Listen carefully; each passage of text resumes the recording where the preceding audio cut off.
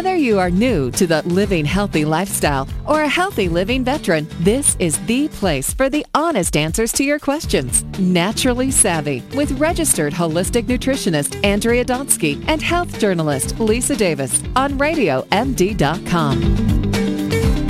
I'm Lisa Davis along with Andrea Donsky, and I love talking about beauty from the inside out. As a matter of fact, there used to be a show that I hosted here with David Pollack, Beauty Inside Out. And Andrea and I have had David on a bunch of times. He's such an awesome guy. So when I received this book from our next guest, Radiant Skin from the Inside Out, the Holistic Dermatologist's Guide to Natural Skincare, I was thrilled. And we're so happy to have Alan M. Datner, MD, on the program. Dr. Datner, welcome to Naturally Savvy. Oh, thank you very much. Glad to be on. I have been reading your book and enjoying it immensely. I have learned so much. And the focus today, we're going to be talking about leaky gut and yeast and other things that are going on inside our body that affect our skin. And I really love that approach. Before we jump into that, now I know you're an MD and you're I guess I would say a conventional dermatologist. How did you take on this holistic way of thinking? Well, I did a residency and was trained as an immunologist as well. And I did my dermatology residency, but I began to see that there were more things going on than we had explanations for. And so many different disorders of inflammation of the skin had various suggested causes, but nobody seemed to understand the cause of most of them. And if you look at a textbook, it says, well, we don't know what the cause is. We know it might be this or it might be that. So I started hearing things. I was out in California at the end of the 60s and beginning of the 70s for my training, for internship and one of my residencies. And I'm hearing more and more of this kind of thing about people using diet. And I began to wonder if there was something to it. And then I went on after my residency to the dermatology branch of the National Cancer Institute, where we were doing studies of lymphocytes and studying the immune system and how it reacted to different things and how it recognized similarity between different substances. And that similarity is known as molecular mimicry or cross-reactivity, and it became apparent to me that a cross-reactive stimulus is often what causes inflammation. And we had some well-defined examples, but I began to suspect that most of the inflammation we were seeing involved some kind of poorly defined cross-reactivity. For example, we knew that, when there was an outbreak of Enterobacter of some kind on an aircraft carrier, all of the people who developed ankylosing spondylitis were HLA-27 positive. They had a particular transplantation antigen type. So I began to transpose that thinking and say, well, maybe the people who are having these different skin disorders have the wrong combination of transplantation antigen plus exposure, be it food, be it virus, be it some bacteria from their intestinal tract, or even candida that's causing the problem.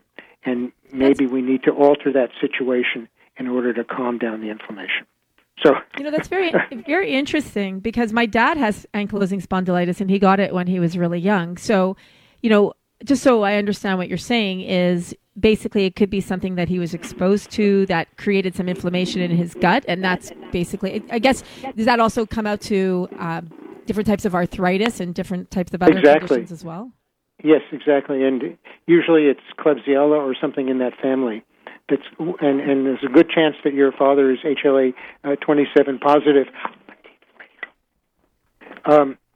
So there's a good chance that he's HLA-27 positive. You might even have him check his transplantation antigens. That's a doable thing with laboratory testing now. Oh, okay. So when we're looking at things like acne and eczema and psoriasis, we're talking about inflammation. Now, some of the things that we can do that I learned from your book are looking at probiotics, checking if you have yeast overgrowth, looking at leaky gut. Define some of these things for us and talk to us about how they can help these conditions. Okay, let me take you and also do this in a more historic manner. So leaky gut was considered to be a pretty peripheral topic a while ago, and when I first started looking at it, the literature was listed as transposition across the intestinal membrane. Nowadays, there is a lot of literature on leaky gut, and the basic concept is that there are tight junctions between the epithelial cells that line the small intestinal tract, and those tight junctions don't allow small molecules to get past. They only allow things that are actively carried through the cilia and through the cells.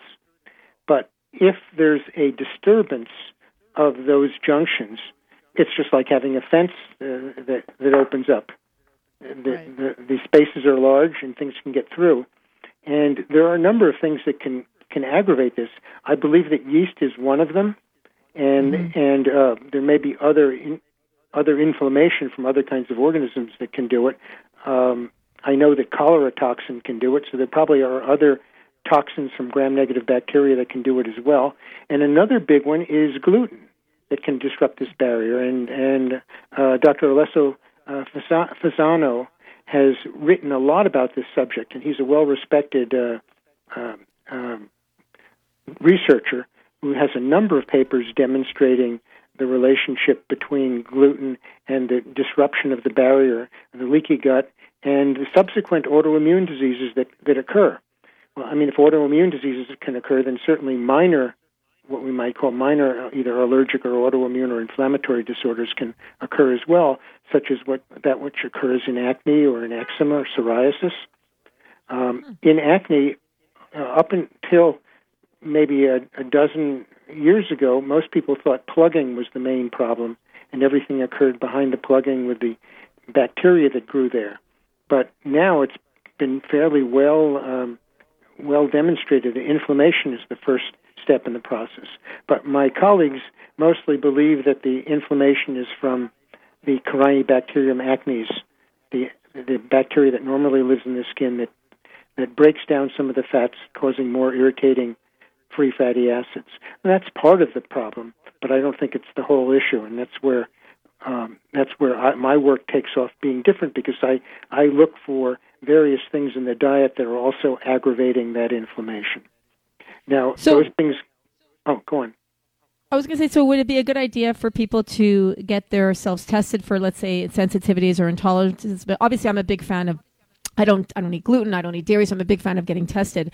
But how do you work? We only have about a minute and a half left. How do you work with your clients in terms of helping them determine what that issue is? And is there a specific test that you recommend, and then helping them get better? That's a loaded question, by the way, with less than a minute left. But if you can kind of answer mostly that.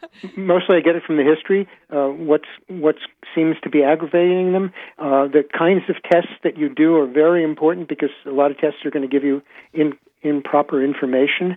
So I like to get the leaky gut fixed as best as possible before I do any testing, because otherwise whatever they're eating is going to be causing, whatever they're eating frequently is going to be aggravating the inflammation in the leaky gut and the inflammatory condition. So food allergies are often to things one is eating all the time. So, do you test it through blood?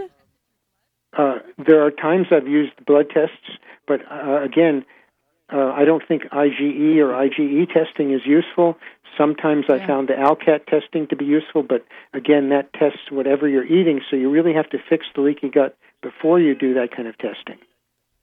You know what? It's this great information, and I'm sad that we're at the end of the show, because I do think that there's so much more to learn, and I would love you to come back on, because I think even delving into specific niches, like talking about specific things, so that way we can cover so much. We can cover a lot more in different shows. I think that would be awesome, and we would love you to come back on the show, Dr. Dattner, if you'd be willing.